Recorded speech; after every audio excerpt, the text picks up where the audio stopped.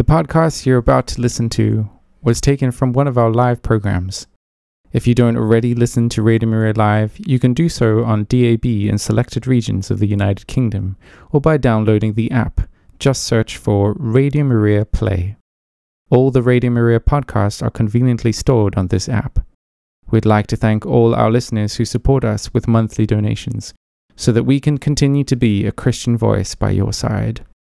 To find out more about becoming a monthly supporter, visit www.radiomariaengland.uk. Hello everyone, this is Helena with Radio Maria. I have got with me a quick little update on PACT, Prisoners Advice and Care Trust. With me live is Theresa Alessandro, and she is the amazing, the wonderful Community Engagement Manager for PACT. Hello Theresa, thank you for coming on the programme. Good morning, Helena. Hello everybody, it's lovely to be here. All right. October was a very busy month for PACT, and I'm sure you're going to keep busy for the rest of November. Can you give us a little update? Sure. I wanted to talk today about children and families affected by imprisonment. Particularly, I'm wondering if anyone listening has watched the new television series Time about women in prison. So there was a first series about a man in prison. It's a work of fiction, but the new series is about women in prison, and I wonder if anyone has been watching. It follows the story of a small number of women in prison and their experiences. So my husband and I, we watched the first episode. We sat down with our cups of tea, and we're really looking forward to it. But we found it so hard. It was very, very difficult to watch and to follow the stories. And when we got to the end of the first episode, we both felt we had to take a break. We weren't able to go straight on. It was very distressing. Now, this week, myself and our CEO, Andy Keane-Downs, we were with the bishops at their plenary, and we were making a presentation about PACT. And we were all gathered together there in Leeds, in Hinsley Hall. And we were there to talk about our work. But when I was in the queue for coffee, I was speaking to one of the bishops, and he made the same comment to me. He had tried to watch the series Time, and he had to take a break after the first episode because he just found it so very difficult. So I think perhaps it's in our minds at the moment, also because Christmas is approaching, and Christmas is a really hard time to have a family member in prison. It's a hard time for someone to be in prison, but it's hard for families too, gathering at Christmas knowing that somebody isn't with them because they're inside and worrying about what kind of day they're having and so on. So in the last few months, PACT has produced a report, and it's based on research we've done where we've listened to family members about their experiences of having someone inside. And I think it's an example of subsidiarity, because we've asked family members, what has this been like, and what can help? And so we're not sort of parachuting in trying to do it ourselves. We're finding out from family members themselves, what their voices are telling us. And so I'm going to share some of those thoughts now that are captured in our report. But I just want to take a moment to acknowledge, how difficult it might be for some of the people who responded, to share information about your life and some very difficult, upsetting times in your life. And so I'd like to acknowledge first the strength of the people who spoke to us.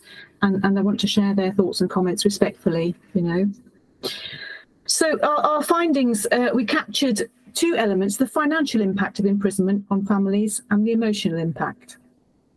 And I'm going to tell you some of the findings, but I also just want to mention that we're going to talk about the impact on children and families a little bit, but to mention that children can thrive when someone's in prison. It's not necessarily all doom and gloom. Some children thrive very well. And at PACT, we see wonderful examples of families supporting each other, extended families getting involved, good friends, schools, communities, professionals becoming involved in the children's lives and helping children to thrive, even though a member of the family is in prison. So that can happen. But there is potential for a lifelong negative impact on the child when someone in their family goes to prison. And for example, a significant proportion of children whose dad's been inside will go on to be in prison themselves. and there's an increased likelihood of mental health difficulties and all sorts of other things. And so that support is really important. And an insight into that, you know, if you watched the series Time and you saw what was happening to children there when their mothers are in prison, just to say, I've mentioned this statistic before on Radio Maria, it's a really hard one to hear, but when a mother goes to prison, 95% of children have to leave the family home. They might be cared for by a relative or a grandparent, or in lots of cases, they may need to go into care. So in that drama Time, although it's fiction, it captured really well the experience of women inside who live with this unbearable distress of worrying about how their children are and even where they are. And for the children too, you know, their lives are just so uprooted. So let's just think about what families actually say then. So in our report on the financial side, families talk about how it can be really expensive to keep in touch with someone in prison. So one person reported that they live in Leamington Spa and they wanted to visit their brother in prison on the Isle of Wight. And every time they go, that costs £500 in travel expenses, £500 to make that journey.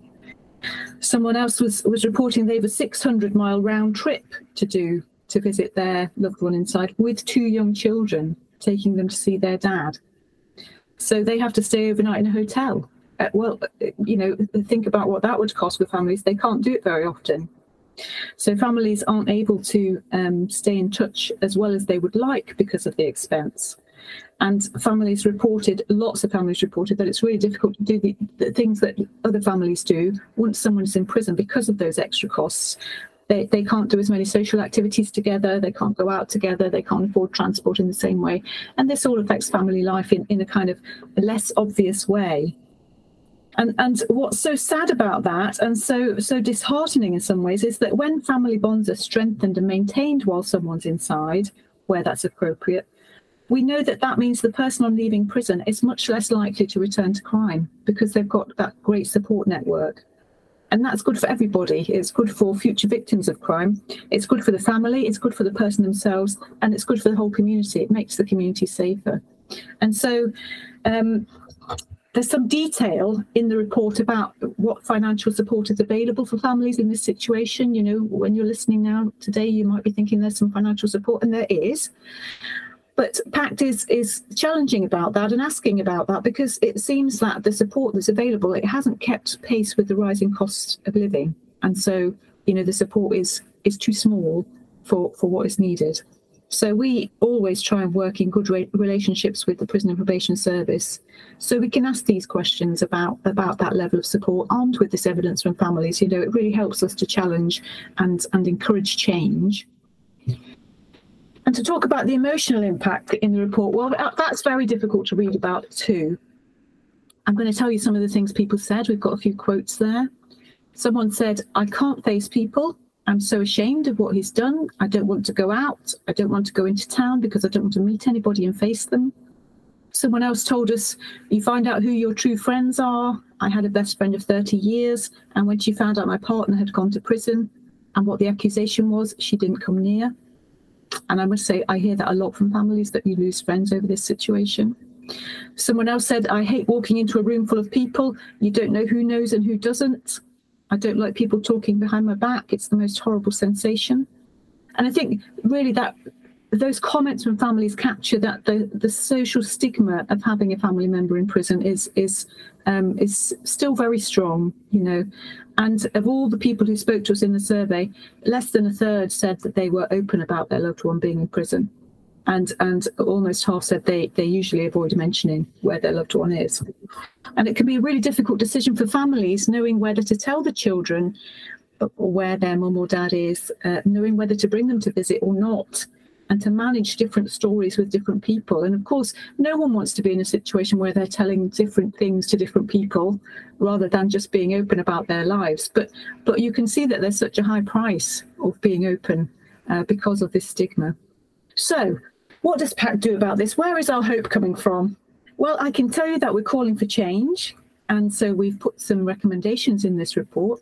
We're asking about the amount of support available, as I say, for people struggling to meet costs for visiting in prison.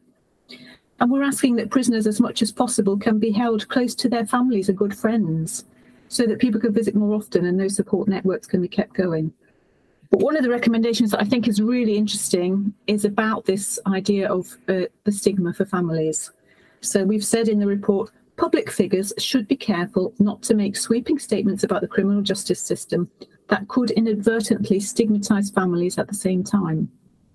And while our recommendation is about public figures, I think it's something we can all take to heart. I think the way we talk about people makes a difference to how they feel about what's happening to them and how easy it is to ask for help.